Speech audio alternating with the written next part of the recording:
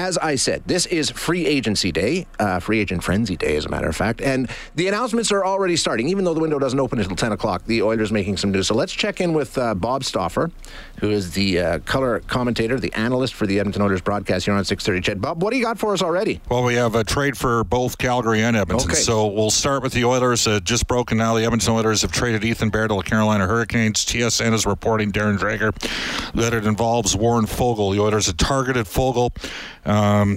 Strong possession, third line left wing, a guy that over the course of the last 2 seasons had 13 and 10 goals.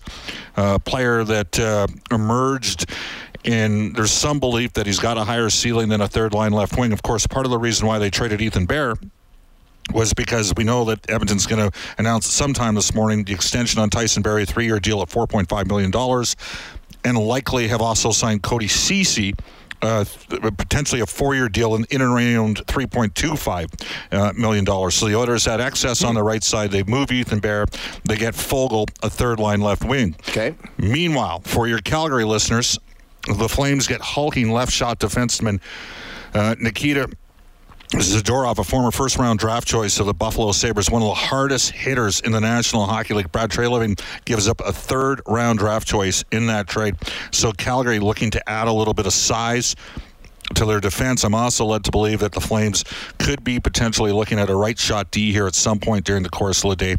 So we'll keep an eye and monitor that as well. So Ethan Bear out of Edmonton, a new defenseman into Calgary. That's what we know so far. And, of course, there's all kind of other rumors that know and Warren Foegele, again, as the forward. He'll come back and play in the Oilers' top 9. Interesting. I'd heard Bear for DeBrusk was being bandied about, but that one didn't come through, hey? No, it didn't. In part of its price point. Warren Foegele is a restricted free agent. Jake DeBrusk has got a pretty high cap hit, and his qualifier next year is at $4.8 million. He's a restricted free agent. So it certainly would have made sense financially for the Boston Bruins, maybe not as much for the Edmonton Oilers. Absolutely. Okay, thanks for the update. Anytime. Bob. Appreciate it. Bob Stauffer, who is on the Edmonton Oilers broadcast in Edmonton, keeping us updated.